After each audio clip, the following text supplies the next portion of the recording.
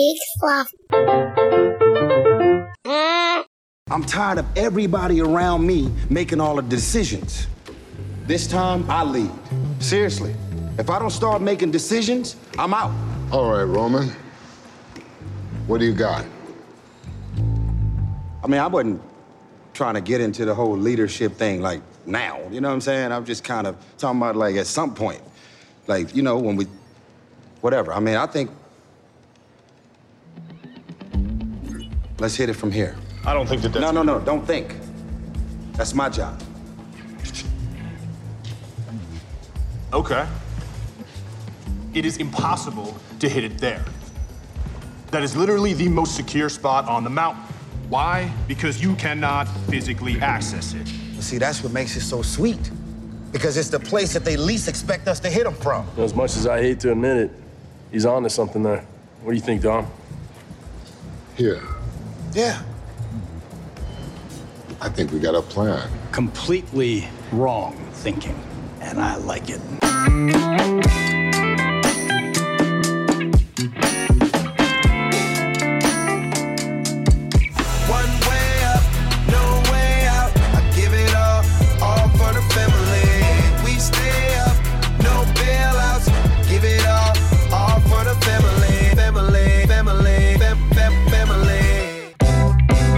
Hey everybody, I'm Joel Murphy.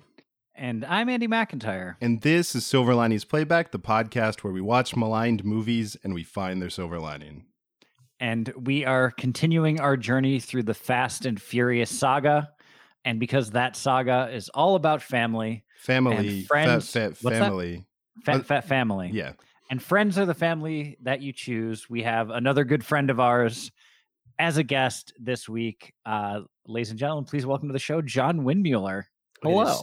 Thank you. It is such a pleasure to be here, and it was so wonderful to get an excuse to rewatch this film. I may have forgotten that I'd watched it earlier, but it was a wonderful thing to return to, and this film does not deserve to be maligned. So, yeah, I mean, that's probably a good place to start. Yeah, how do you feel about the franchise as a whole? I mean, it started right with the.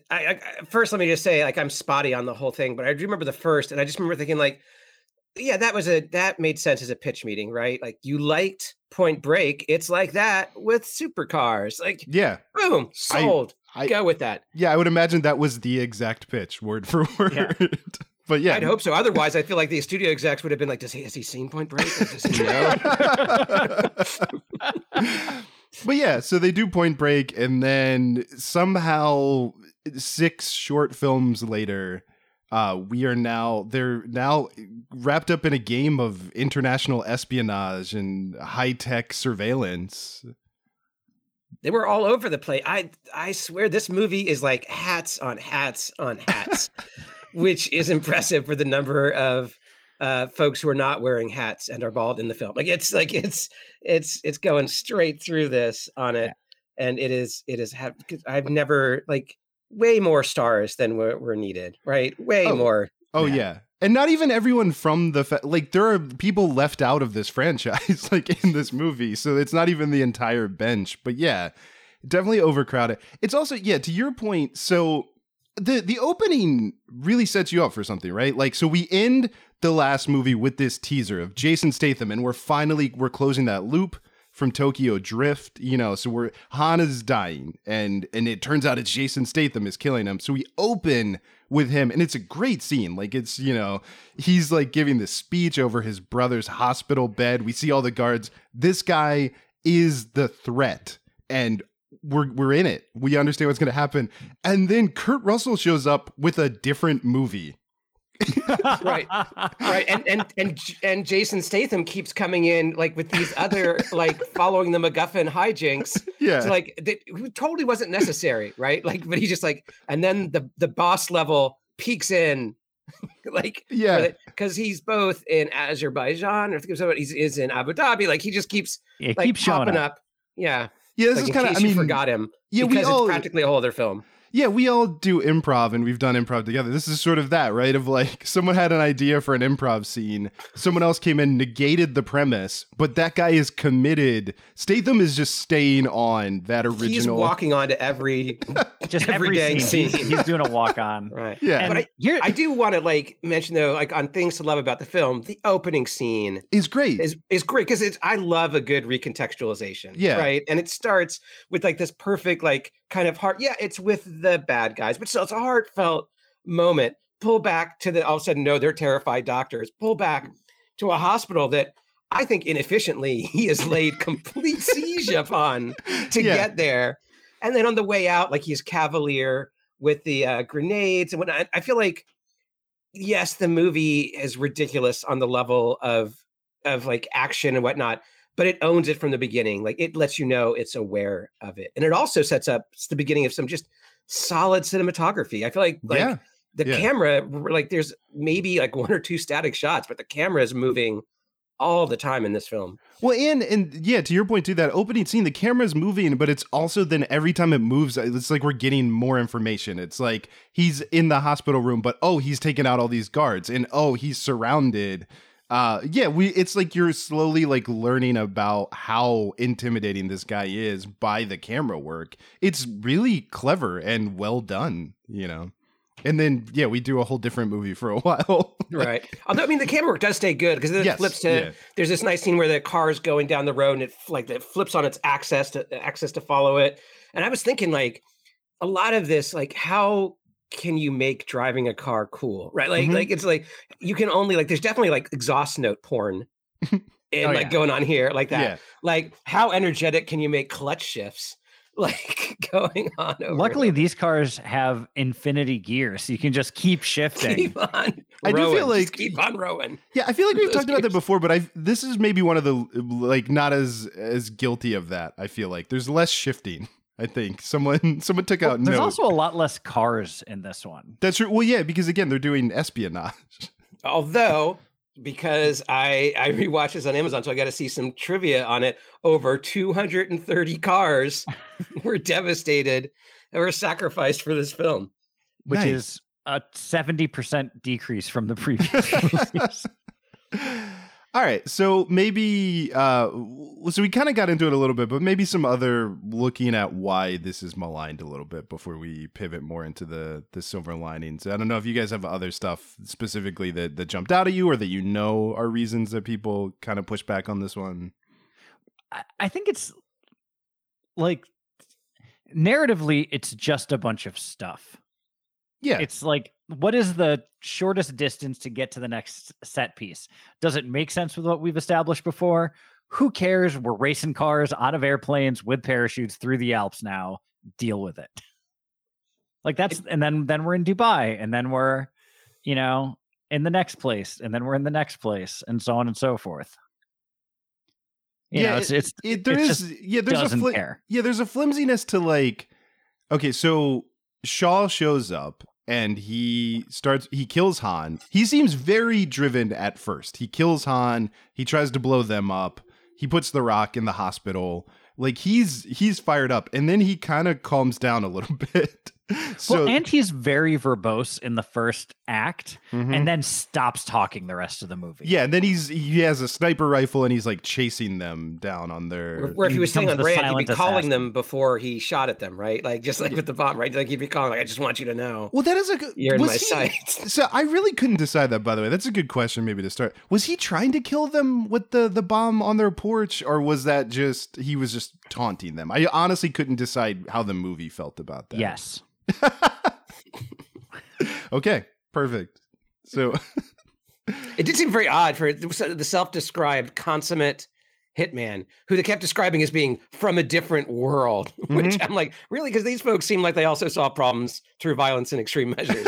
So I don't know. And driving real hard. And driving hard. Well, there's also, then you get into, so he's from a different world. Kurt Russell's from a different world, but he is gonna allow them to operate the exact way they operate in all of these movies. So like you guys are the right guys for this world. And I do love that scene, the clip in the beginning of just like everybody pees in a pod, like that plan is terrible, which is why it's brilliant. It's such a great trope. I mean, like, they lean so heavily into that trope. Like, the best thing about punning on 1st and 10 is that no one expects it.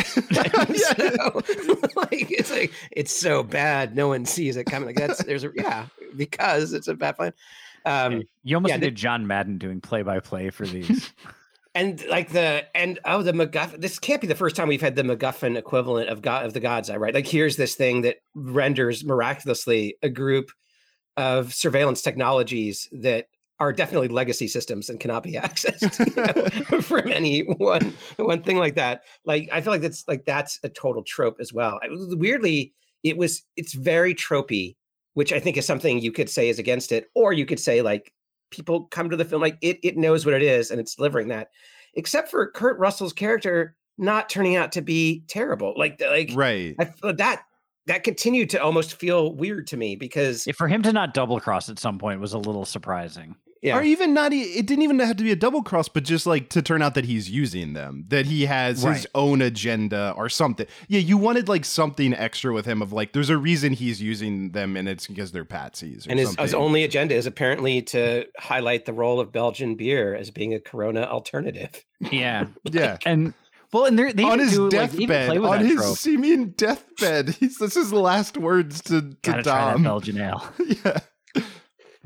But like they even like do that when they hand him the God's Eye and the music drops out like he's going to double cross him, and he just takes it from Paul Walker and hands it to Vin Diesel. Yeah.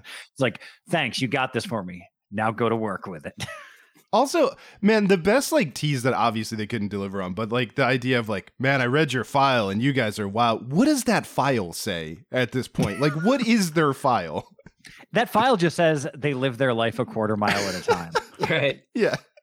I do like the trope of like the overly qualified like team leader, because like he knew what kind of beer he needed. He already knew his team would need to be assembled, and they were there. Like, you know.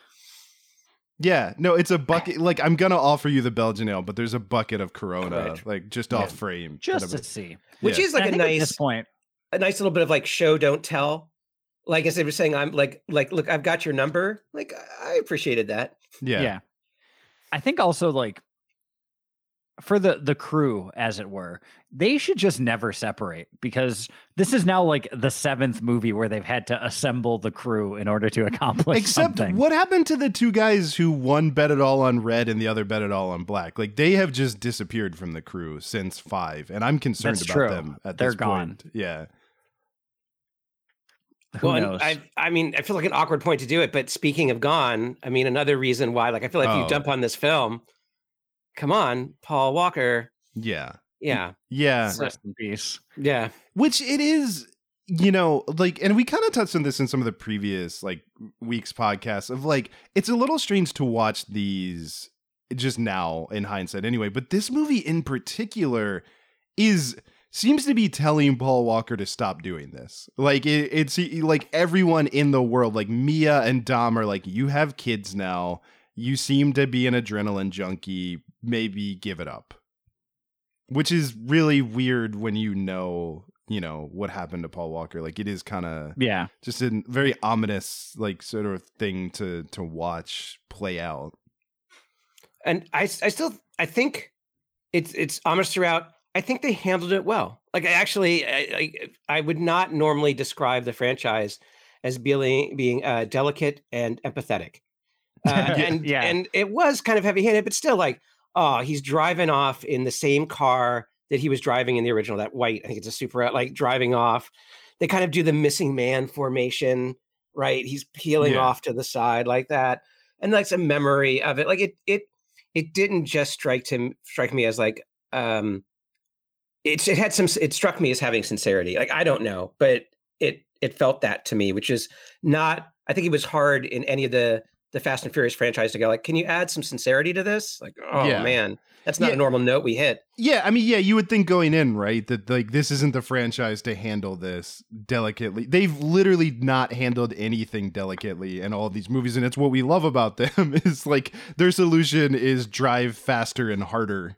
to solve all of their problems. But yeah, I mean, they really did a nice job, and also kind of a sort of amazing technical job with. Yeah, I would say, like, if I didn't know any of the history on this movie, I never would have guessed that Paul Walker died around halfway through the filming of it. Right, because and even knowing it, you really can't. It's pretty seamless. It's pretty seamless, and yeah, I mean, like I was looking some of that up for this, like so they got Peter Jackson's Weta Digital. This is like the same people that made Gollum were hired to finish the movie, and I think everybody knows they got Paul Walker's brothers, they got another like actor to stand in, and then they just used this digital thing, but it's 350 visual effects shot. 260 used a computer-generated face, and 90 repurposed footage of Walker from previous films. Yeah. Like, that's a lot, and you wouldn't... A lot. Yeah, and you would not guess that. Like, again, you watch the end, and you're kind of like, well, they recreated that, and you could kind of guess how they recreated it. Like you said, it's the car from before. It's something we've seen. But, like, a lot of shots that you wouldn't expect were digital and done very seamlessly. Like like the discussion with him and Dom on the military plane is all like, none of it is footage that Paul Walker did like for that movie. It's all old, like repurposed stuff. The fact that for scheduling reasons, Jordana Brewster filmed like 0 scenes with Paul Walker in like real life, and they're all varying degrees of compositing and stuff like that. It's pretty impressive. Yeah, but that whole scene, the scene where the house blows up, that Paul Walker didn't film that scene. Like, that's all digital, like with him. Yeah, just it's a lot, and it is really impressively done, like on a technical level, and to John, to your point, I think done on a very like kind, like, you know, honoring this guy, honoring like what everyone's best guess of what he might have wanted, you know, and I think getting his family involved was very sweet, and then just like, you know, letting everyone emotionally say goodbye to both Paul Walker and the character in a very respectful way. Yeah, we haven't been better than. nice. I mean, I feel like it felt better than how we said goodbye to Princess Leia. Right? I'm gonna, you know. Yeah. If only the Star Wars franchise had any sort of budget for special effects. Yeah, I don't think they could pull something like this off. Yeah. That's yeah. And I think we've not been the nicest to Paul Walker's abilities as an actor on this podcast. But at the same time, like, clearly a great person, and definitely had the love, respect, and admiration of everybody around him. Well, when he passed, it was going either to or from the benefit. Yeah, right. He was going to, right? And so yeah, and also again, assuming the pitch meeting was like Point Break, but in cars, like Keanu Reeves isn't exactly holding up like God bless him, but not like range, right? Yeah, yeah. So, I mean, Paul Walker was hired because he has those blue eyes, and he, you know, is a handsome fella that, you know, he did what I think he was hired to do for sure. Oh, for sure. Yeah. Oh yeah. I cared about his character. It worked on it like that. It was fast. It was furious. I was wondering on this film, what on earth are you going to do next? Right? You know, you're paratrooping, like you're parachuting cars in. You're not jumping across one, but two different buildings. Mm-hmm. Like this. Like at this point, it's already reached the like, well, this is ridiculous, but still kind of fun. Like if it's like, where do we go from here? I just kind of want to shake my head and go like, well, have you? So we haven't talked about this on the show yet, but maybe this is a good point to talk about this. I don't know if both of you heard the rumor, but apparently this is a social media rumor, so take it with a grain of salt. But the rumor apparently is that Universal is possibly interested in having a Fast and Furious and Jurassic World crossover movie. That's all you need. And as long as Raptors are driving cars alongside them. Yeah, I mean, if you could put a Raptor like in a car, at least an ATV, and have Dom Toretto go "clever girl," then my money is spent. Like, I would be so happy. Like, I'm already like I will kickstart funder this campaign. shouldn't it happen? It should happen. Like, we've always said space, and I think it kind of seems like 9. Like, they're not saying that they go to space, but it seems like they might go to space in 9. They're but probably then, going to space. yeah, so they're gonna go to space at some point. But yeah, why not? I mean, they've done everything else. Why not have them fight dinosaurs? You know. Well, at this point, like we keep telling him to make them, right? Because this one, apparently on the trivia, it made more in its opening weekend than the first did for its entire run. Yeah. It made it to $1 billion, I think, faster. It's the fastest movie to $1 billion at the time. Right. Yeah. And at the time of its release was in the top 5 highest grossing movies ever. Yeah, Surpassing Avatar, Yeah. which I feel should be on this podcast because I have a lot of trash to talk about it. Yeah. Oh, we should probably, I mean, those sequels are coming out at some point. Yeah. So maybe it's a time to revisit the Pandora. Yeah, I also for did all of not that. unobtainium, you hack. Like, come on. I assumed that was like a placeholder in the script that they forgot to like edit and change. Yeah, it's so bad. Well, and the crazy thing is that unobtainium is actually a real scientific concept in that it's a placeholder for a word for a thing that will fix the problem that doesn't exist. Yeah. Yeah. All right. Oh, well, so We're talking about the Fast Furious 7. That's what this is called, right? Because but maybe they that's reinvented Arabic numerals for this movie, as far as I can understand it. So, but yeah, does that? I mean, like maybe that's a question, and maybe I don't know. Maybe you guys will push back on this, but so every movie obviously is trying to do more than the last movie, but to me, I almost feel like this does feel like some kind of threshold, like that there's the movies before this one, and then there's like when you're I don't know the whole God's Eye thing. Like we're just getting into like a kind of tech and like a kind of world that I don't think we were in before this. And I don't know if they even really entered the world. Like it was such a like it was just like, oh, it does everything. Boom. Yeah. Like, I feel like they should have just stopped it there before like trying to show the ridiculous things that it was doing. I do feel because we all have this improv background, like you know, this notion of heightening. I do feel like this felt like the last beat, right? Like again, parachuting cars, building to building, playing chicken where they just ram each other, you know, like head on. Like I don't know where you go from this. That is one of like, since you mentioned the chicken too, one of the things about this franchise that it gets me every time, but you can see it in 5. Like, so 5, it's like, we're driving towards a cliff. What are we going to do? We're going to drive off the cliff. This one, it's like, okay, so 2 guys are playing chicken. Who's going to swerve first? No one. Neither. But also, there's another scene too. So Dom is trapped by this is the dumbest scene in the movie. Yeah, but Digimon Hansu, like, right, all of his guys, like, this is the whole thing. This is why we had the plan. This is why you dropped the cars. They've now caught him. He is surrounded. There's a literal cliff to his back. So what does he do? He drives off the cliff. And what's his plan? You're not before he underselling this. not for before a second, he Joel. does like, that would be starts so doing much donuts better. Right. to kick up all of the dust. Yeah. Enough dust to hide him. Then waits for the dust to settle. Yeah. Then drives off the cliff. Right. That was just to because yeah, that was to annoy them, right? Right, Like, with the weird bit of I dramatic- guess. the sniper aiming on him. Then of course he had no awareness of whatsoever. No, yeah. So there. And that was the second time he'd gone off the cliff. Before it was like racing another car downhill in what felt like ski racing. But even on like a that- graded path. But even that was like, okay, you're at least driving. It kind of made sense. This is an accident that he should not have walked away from. Like, And also, why did at first I'm like, oh, he wanted to face forward to attempt some maneuvering, but no, it No. was just crash. So he could have just, hit it in reverse. yeah. Yeah, Yeah. there's no reason to build up speed. There was no reason to go head first. He just crashes. There is no But he does plan make to- sure that Miss Sandai puts on her helmet. Right. Yeah. Yeah.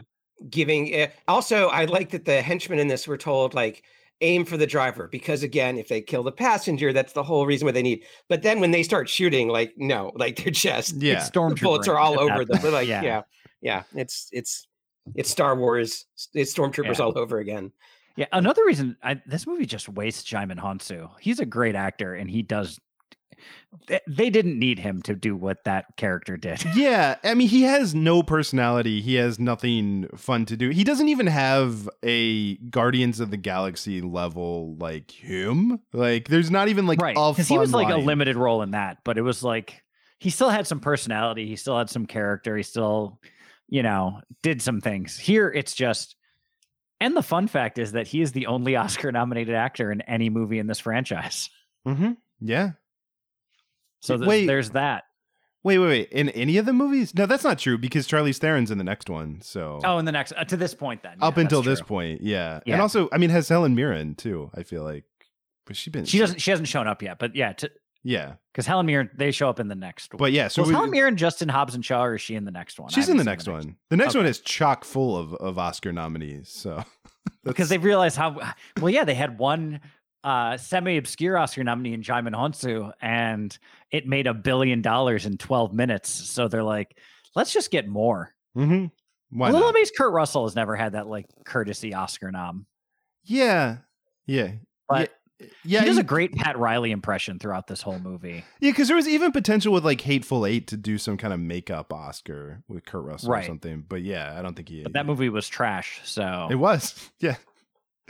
Also, when I saw this, it was on actors that went on to do great things. Natalie Emmanuel, I'm not getting this right, but I saw this, of course, before Game of Thrones, but now seeing it in back was like that. Wait, the hacker, like no. right. She's Yeah. Miss Andai, whatever from. and she's the like she works with Danny. Like she's Danny's. Yeah, she's her like yeah. right hand person. But she's great. She's Oh really yeah, she's great. delightful in that. I like her scene a lot where she sizes them all up of like That's who a they- great scene. That is Yeah. a really good scene. Right. I also like that they established her that no, she's really bright. There's even the nice line of like it's either fear or loyalty, and I don't see a drop of fear among you all. And she's named like there could be another alpha and all that. Cut to the next scene where like they're calling dibs on her as she gets Yeah. out of the water, right? Because Yeah. Yeah. Immediately undercut by like just yeah. right. I'm just going to go out there and say it that I think that maybe the Fast and Furious franchise is overrepresenting the amount of times that people are wearing bikinis. I'm just Yeah, well, I suggest mean, that might be a thing what's- going on there. including the woman who, and we haven't talked about. Okay, so two things. One, there's a race, and the woman who starts the race we see that she's wearing a thong, which is completely gratuitous. But also, this has not come up on any of these shows before. It is always baffling to me. Their racing event that they participate in is called, and it does not seem to be ironically, Race Wars. Yeah. Which we find out like in this one, we get Vin Diesel saying, "We created Race Wars." Like he wants you to know that, like, Yeah. I love that it's just car Burning Man in the desert. And apparently the only thing they're using water for is bikini clad women to dance under. yeah, it Not for consists drinking. of it's all quarter-mile races and bikini-clad women. Like that is what Race Wars is. But it's called Race Wars, and it's not like as a wink. It seems like that didn't occur to the writers that Yeah. is a ridiculous I feel like you thing. could bring that up to the writing team and be like, what? I think someone might have been, hey, No, I we just mean want to like check. car races. Yeah. I gotta say, one thing I miss about the film, or when it's like, so I have very little attachment to cars, except for I briefly, like for a year or two, I did autocross racing in a Miata, which I'll defend as a car that has a beautiful 50-50 weight distribution and is great for autocross, where you're normally one person on the track at a time, but you're like rarely over like 50, but you're often in a controlled slide. So like watching like Tokyo Drift, like there was some finesse and skill in the driving, but the quarter mile, just like seeing how fast you can run through your car's gears when a lot of it was set ahead of time with, how the car was built up. Like that to me is one of the least interesting of car action sequences to see. Yeah, And otherwise, I it's like agree. I don't know if there was skill, like all I'm describing this as like it's actually occurring, but like just hauling ass down the mountain, like half falling your way down the mountain on the car. Like I don't know. No, it honestly felt like the scene where they do compete, where Letty competes, came from. I almost feel like they delivered a script and realized there was no car race scene in this script, and they were like, "We should probably write at least one car race scene." in our, to stay true to our roots. Yeah.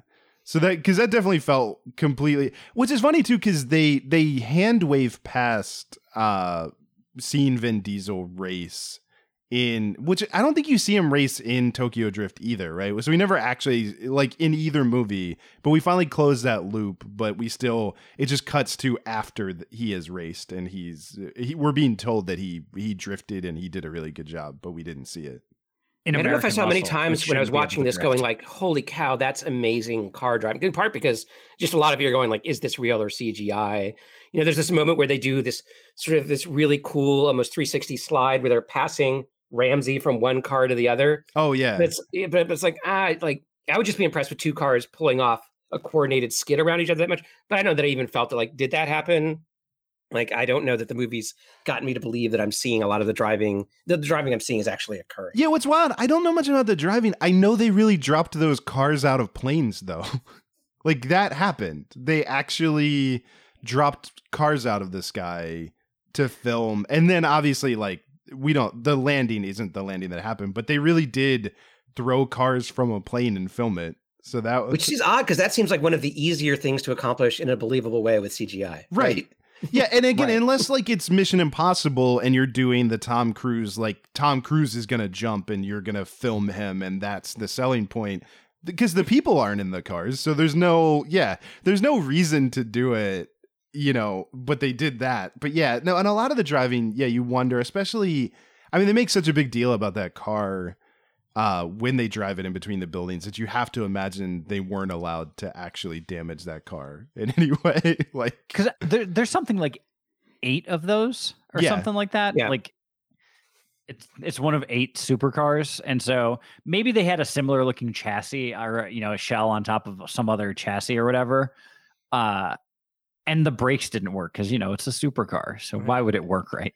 Also, it was remarkably recognizable as a car after it hit the ground from that height. That's what I'm saying. I'm thinking if the car is light enough to actually lift, which I think might actually be the case, like, I think that's going to just be splat on the ground. Like, I don't think you're going to have much to recognize it. No, that was the one scene in particular watching it where I was like, this feels like they did not damage this car. They were probably allowed to drive it very slowly and then speed up. But they got to give the line of, like, there's nothing worse than seeing like a beast in a cage. Yeah. It is great. I mean, you want to talk about Chekhov level writing. You in a Fast and Furious movie tell us there's a car in a penthouse, and I'm into it. Like, I also love, this is the second movie where a key piece of tech is hidden in a car, which is just, people should stop doing that with this crew. They don't learn their lessons. Well, and just the fact that she's like to her friend, hey, take care of this car. I know what you mean by take care of it. Sell it immediately. Although I did legitimately, like, it's something that I'm like, I haven't heard this line before, but I like it. Like, the good news is it's safe. The bad news is that it's very safe. Like, I like that. That was a nice, like, yeah. I'm here for this ride. There is something funny about hiding priceless tech in a $1 million like sports car. Like, it's like the opposite of, trying to do like a hide a key. Let's hide the expensive thing in a more expensive thing. Right. I think that people would be even more likely to want to steal. It provides its own getaway ability. Best place for it. Which you can clearly, and luckily they're just really lucky that those buildings were spaced such that the Shah's or the prince's penthouse was directly the right level to go to an unfinished floor of the next 2 buildings. Well, but also that was pure luck. Like, because pure luck. Because he drives the car out and it's an explosion that aims it. Like, I think that's what this movie more than any makes it clear. Vin Diesel has never had a plan at any point. He just drives the cars fast and it keeps working out for him. Like, yeah. Well, and that's why he doesn't have a plan, because when he drives the cars, he has not found a car scenario that he couldn't drive Too Furious for. That would be get over amazing. that. Like, we're going to hide the thumb drive. Also, let's be clear that apparently you can write software that can override and connect every surveillance system in the world and fit it on a thumb drive. Like, Sure. so there's that. Yeah. But also, like, I'm still really taken by, like, I'm going to hide it in the car. Because it's one thing, it's like if you got pounds and pounds of cocaine, fine, put it in the DeLorean, right? You've got this little, like, keep imagining what like it only would make sense to me if he put all the contraband in that car, right? Like if there was I see exactly what you're saying. To your point, the selling point of a thumb drive, what is great about it is how portable it is. You want to throw that in your pocket, you want to like stuff it in your sock. Perfect. Let's hide it in a like $1 million in the center console of $1 million supercar. That's thing locked in it's great. It's just wow. Just further flawless logic in these movies. It is occurring to me, maybe it would be great if they explored the idea that is Dom's superpower, is that he's Ricky Bobby. He doesn't think, he just does. And there's a whole movie where he just gets like really bad anxiety and he starts overthinking everything. Like that's what stops him, is he starts like he has like one bad accident and then he's afraid, and it's like, no, you can't have fear. You have to just trust, you know? So he goes and meets with his dad, Gary Cole. Yeah. Who teaches him how to drive again with a Puma. I mean, yeah, do Talladega Nights, but with Dom. You've done everything else. Why not? Why not do Dom Toretto? Why can't Will Ferrell as Ricky Bobby be in one of these movies? I'm here for that. Yeah. Also, I feel like there's a lot of redundant. Like, I feel like he's not the only one. I feel like there's a lot of these characters. Like, I'm going to solve this problem through action and violence, and not thinking through the consequence. Like, we've got multiple characters with this character, including like The Rock, who they just kind of shelve for 3/4 of the film. I believe he was filming Hercules. I did try to figure this out. I think he actually, because The Rock works so much, he made a whole other movie while they were making this, and was like, "I'll show up at the beginning and the end." Like. But yeah, I've got to say, ever since I saw Ballers, I feel like he has a range that's not fully explored in film. Like, because he was great in that. Well, I mean, because Andy and I are both wrestling fans, so we know from wrestling like how much charisma and comedy and adaptability that guy has. That he is not being used. I would completely agree with that. That there's a lot of gears left to explore with Dwayne Johnson. And this movie in particular, it's fun to see him because he's good, and him and Jason Statham. I mean, you can see in one scene why they got a spinoff. The second those two locked eyes on each other, I mean, some executive saw dollar signs and was immediately like, get these guys. I almost wonder if Statham was supposed to die, and some executive was like, you do not do that. Like, absolutely not. We need Statham to do It's weird to see chemistry in the middle of a fight like that. Yes. like, damn, like you feel that? Like, yeah, no, you feel the moment they are on screen together as some sort of inevitable moment all of film has been leading to. You didn't know it till you saw it, but we've all been leading to and there's something about that. There's like the perfect contrast to stare at, like, to go for like big muscle versus like wiry but smart. Like, yeah, it's just going there. But yeah. Well, and that scene ends with more proof that the Fast and Furious team are big fans of The Dark Knight, because much like in The Dark Knight, they show that the softest place to land after falling from a tall building is on top of a car. Okay, let's track this now, because we've said this before. So they burn a pile of money like the Joker does in The Dark Knight. What is the God's Eye if not the same tech that Bruce Wayne builds in The Dark Knight? Yeah. They do the landing from The Dark Knight. I think they've explored these screenwriters love The Dark Knight and have done every angle of it. At this if point. Someone slams someone's head down through a pencil on a table, that'll be the I'm surprised we haven't gotten that courtroom scene from The Dark Knight where the guy pulls the gun on someone. We've got a large bust, but it hasn't used in the same way. They were really swinging for the fences, and what they good thing for, because apparently the director made the comment that the title was a reference to the Seven Samurai. What? I'm like, oh yeah.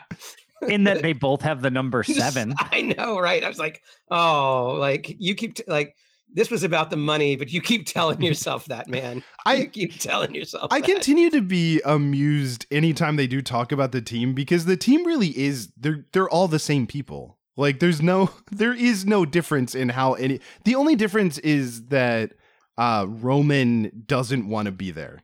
Everyone else is the exact same character, and they all approach things. Well, and Ludacris is pretty good at electronics. But he turns out, but just to be clear, he can fight. Yes, he's also an expert martial artist. Expert, right? Yeah. Yeah, they're all really good in hand-to-hand Also, man, we have to talk. I think we're about ready to pivot, and I don't know if there's anything else, but I also don't want to forget Vin Diesel saying, "You thought this was going to be a street fight, and you're right." Damn right.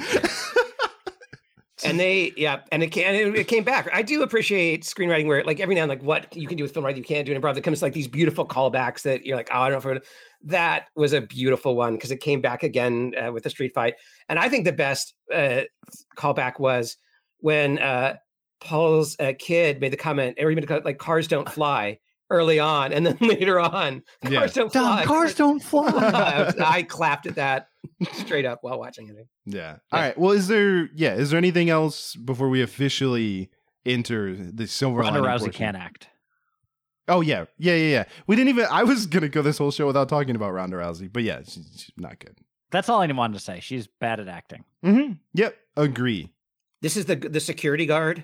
Yes. The one that fights Letty. Yeah, the one who says, "Thank God you showed up because I was so bored." But she does this amazing. She's like an MMA fighter. Like she does this amazing like leaping punch with us that was Oh yeah, no, she's good at fighting. She's not good at acting. I think that those are. I feel like hearing that does not disqualify someone from this franchise. Oh no, I understand why she's here. Yeah. Fair. Yeah. All right. But yeah, anything else? All right. So yeah. The Rock flexed and ripped a cast off. So that's like the biggest silver lining to me. Oh, for sure. That is the highlight of the movie. Daddy has to go to work. Is too tight. Yeah. Rip. Yeah. Daddy has to go to work. He flexes, his cast rips off, and he then picks up a chain gun and fires it at a helicopter. The Rock and Jason Statham are the silver linings of this movie, like unequivocally. Well, yeah, and as absurd as the action is in this movie, it rules, and it is so fun. Yeah. Also, let's not forget he rock bottoms Jason Statham through a glass table, which is he also does great. do that. Yes, he does his professional wrestling finish. Yeah. And John, you kind of talked about it too, but yeah, I do like the way this is filmed, like the opening with Statham, like every scene that they're in, except possibly when Statham is just chasing everyone, like, you know, Carmen Sandiego style, like, is really great. Every time they're given anything to do, the two of them, it's really wonderful. Yeah, I mean, I feel like this is a different director. I feel like than so this is Justin James Wan, right? Not Justin Lin. Yeah, this is James Wan, not Justin Lin. I did look this up. It was apparently because they wanted. I mean, it's weird because it didn't end up working out because it got delayed because of the Paul Walker stuff. But they wanted to film them back to back and have them released faster. So Justin Lin couldn't, like, the pre-production of this movie was happening while he was still doing post-production for the last one. So he wasn't able to do it. So that's why they brought in, someone else to do this one. Who went on? I didn't recognize the name, but who went on to do Mortal Kombat, which was better than I thought it would be. So I did enjoy Mortal Kombat. I'm also trying to remember, is this the same director who did Aquaman? I feel like that's... Yes. Yeah. That's right, yeah. Yeah, so he went on to do Aquaman and then, Mortal Kombat. Which is also a movie. It is. But yeah, I enjoyed Vin Diesel saying, I wrote it down, the street always wins. I don't know why. Big fan of that line, but... Kurt Russell. I forget the exact. I should have written this down, but like, there's some point towards the end. I don't know if this counts as the line. It's like, we used to say we lived our lives a quarter mile at a time, and then it's like, but now something, and I forget what the but now is, but it's really trite and wonderful. Yeah. But yeah, I mean, all of that's fun. Like Kurt Russell. I mean, even though his character felt like he should have like turned on them at some point, it's still always fun to see Kurt Russell being very excited about Belgium. Oh yeah, and he's doing a wonderful impression of Hall of Fame NBA coach Pat Riley. So got the slick backed hair, the tailored suit, and you know, I love Kurt Russell. I love him in everything he's in. He's always great. Also, I'm gonna give a shout out to the other guy at their scene where Roman's coming up with the plan. The one guy who's like, "This is bad." Bad idea. Yeah, the guy who had the courage to speak out against everyone else being like, that's why it's great. I mean, I thought the scene, like, even though you knew how it was going to go, when Paul Walker climbs out of the bus on the ledge and runs up it and like grabs the tailpipe at the last minute, like that was awesome. Like, it's every action movie cliche ever, but and she's blindly doing the spin out to catch him there. She has no idea where he is, right? So she's got no line of sight, but somehow the back of the car is exactly where it needs to be when it needs to be there. Yeah. That was good. Also, I like the guy locking him in there. I thought that was a good like bit of peril to put him in of just, I locked you in this bus that's out of control. Yeah. I mean, the whole mountain chase was awesome from as soon as the cars flew out of the plane until Vin Diesel decided that the only thing to do was let the dust settle and then drive off a cliff. Yeah. It was like there was several action scenes worth of action. Like I did a quick scene somewhere going down and it was like that went on for a long time. Like there was a lot of beats to that sequence. So yeah. Yeah. I mean, that was like, had that been like quote unquote, all the action in the movie just paced out more, I don't think anyone would have said the movie was light on action. Right. And also like, we want some variety to some, like we got cars down the mountain, but we also want close combat in the middle of a bus. Yeah. Like hand to hand. All right. So, yeah. Well, yeah, it is funny that's how, they're sort of like keeping it so it doesn't feel repetitive, is to have two different kinds of action scenes playing out simultaneously. Like, yeah, no, that's good. It's also kind of weird. I almost feel like the end suffers because of how good that action scene is, that it's like the end is fine, but you really did everything imaginable in the middle of the movie. So then it's like, I mean, a drone chases them. It's okay. Yeah. It was funny listening to like the live news APBs that were going out during. It's like, apparently there's just car wars going around the city. Yeah, that's what The Rock hears, right? Like that's what sends him in. And that's like, all right, time to flex this cast off. Which didn't I thought he had like broken legs and yet he's up and moving. So. He's The Rock. He had already healed. Well, he also picks up that like giant gun with his presumably still broken arm and fires it. Also, on the Batman thing, like I'm just going to pop painkillers will make me totally functional. Yeah, because he just pops a bunch of them. Just like in real life. Yeah, that's definitely the result. What was his line to Letty too, where he's like, "Woman, I am the cavalry," or something like something. I think that was the line. Yeah. Yep. So I don't know. Is there anything like I will say something like this? I think has I'd put this in the top 5 of my favorite like opening scenes for an action film. Yes, which is not a small thing. Like this, like just like where you're going like, oh hell yeah, like this is going on with some genuine surprise, and also it sets the tone of the movie that it holds. Like, yes, we're going over the top, but we own that and know that. Like, I think it gets it done like this, and maybe like. Is it The Last Boy Scout with the football? Yes. Opening on the football? Yes. Like when I think of like movies where like, oh man, this hits the ground running as an action film. Yeah, and it's also just the like economy of how much you know exactly who Deckard Shaw is now from that scene. He's a guy who tosses a grenade at a guy who's been unconscious since he went upstairs. Like clearly those people were not a threat. He tosses a grenade at them to blow them up on the way out. Like I know who this guy is. Also, he feels like he's more accomplished than his brother. He's here. He's going to avenge his brother, but also he's got to give his brother a speech about how he's tired of having to bail him out. He doesn't want to be doing this. You know, like you're right. Just so much like, again, the show don't tell, like just so much economy of effect there. That's just, no, it's great. And it's beautifully shot. It's a fantastic scene. It really is. Like, I completely agree. It is. I'll say it. I think it is the best scene that we've gotten in a Fast and Furious movie thus far. Oh, like, for sure. It's perfect. Yeah, it's and perfect. no cars. And there's no cars, not a single car in it, and no recognizable characters from any previous films. It's just Jason Statham. But I don't know where this fits in, but this was a bananas piece of IMDb trivia for this movie. Like, it made a point to comment that this movie has the most bald lead characters in it besides Alien 3. Okay. With Diesel, Statham, The Rock, Tyrese. I think there's someone else too. I think everyone in Alien 3 was bald, right? Everybody, the whole cast was bald in Alien 3. So that's why that's 1. Then this is 2. So then what I'm hearing is we need a Fast and Furious movie where everyone shaves their head. We need Stone Cold Steve Austin to show up and be The Rock's like counterpart. And yeah, let's just. I'm auditioning next week to be in Fast 10, so I'm pretty excited about that. Although I think it's going to be like everyone has to wear it. Like instead of where they all of a sudden have to suit up to go to the fancy party where there's like this weird slow-mo shot where I'm like, I don't think seeing them in dress attire is as dramatic as you think it is, no matter how much you slow down this film.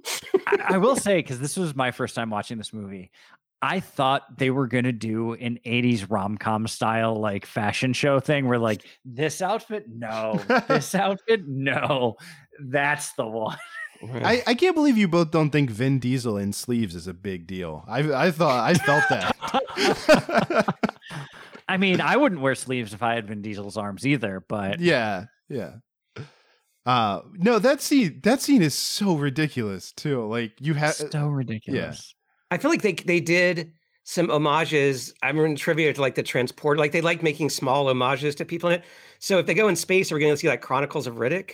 Like they're going to be some glowing eyes. The goggles or the aliens are just going to come by eating things. Oh, is there like a Enter the Diesel verse? Where just all of his characters are part of the same multiverse. Oh, yes. And it's all being bankrolled by his character from Boiler Room. I definitely think you should write that script. I'm so far ahead of you. All right. Did we do it? And they're all descended from Saving Private Ryan. Yeah. That guy died, and then like spoilers for Saving Private Ryan, but yeah. A 30-year-old movie. Yeah. Did we do it? Is there anything else? Anybody? I feel like it's worth if you I feel like sort of the degree to which Paul Walker's role in the franchise is sort of bookends to a degree of it. I feel like it's an impressive from beginning to end, to start from what was clearly like taking Point Break and changing the premise to Cars to like becoming its own, seeing that it's become its own beast, if you will.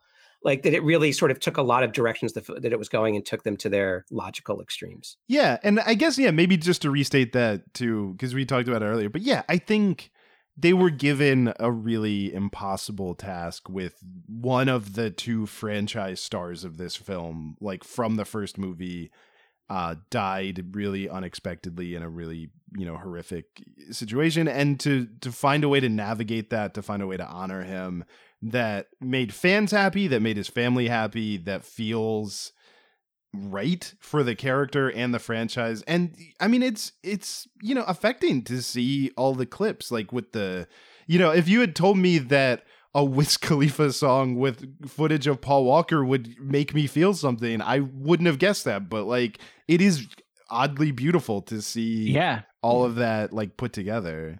And maybe it's because the franchise in part, I like to it's all about speed and Fast and Furious, but like it has been hitting maybe a little too on the head, but like about family and loyalty, right? That comes up over and like it has held on to those themes, even like repetition matters. And so that fit, right? Like the theme of family and loyalty, like it resonated that like losing a member of the family felt like it meant something within the greater context of the core themes of the franchise. So, yeah. Yeah. And I think that's the thing, is that it just feels like the right narrative closure for Paul Walker's character had he not passed away in real life. Right. That it would feel weird for him to continue showing up in these movies because it like closed that loop so well. Yeah, well, it's weirdly been a thing since. So 5, like at the end of 5, they all become millionaires, and then he has a family, and after I think it's 6 that they end up like clearing their names, there isn't a reason for him to keep doing this stuff. Like for his character should, I think it seems like the movie was already exploring that idea before, but yeah, it feels like a very natural point to be like, why? I mean, we can ask the question of why any of them are doing any of this at this point, but specifically, yeah, you have 2 kids and a wife and millions of dollars. You don't have any need to do this anymore.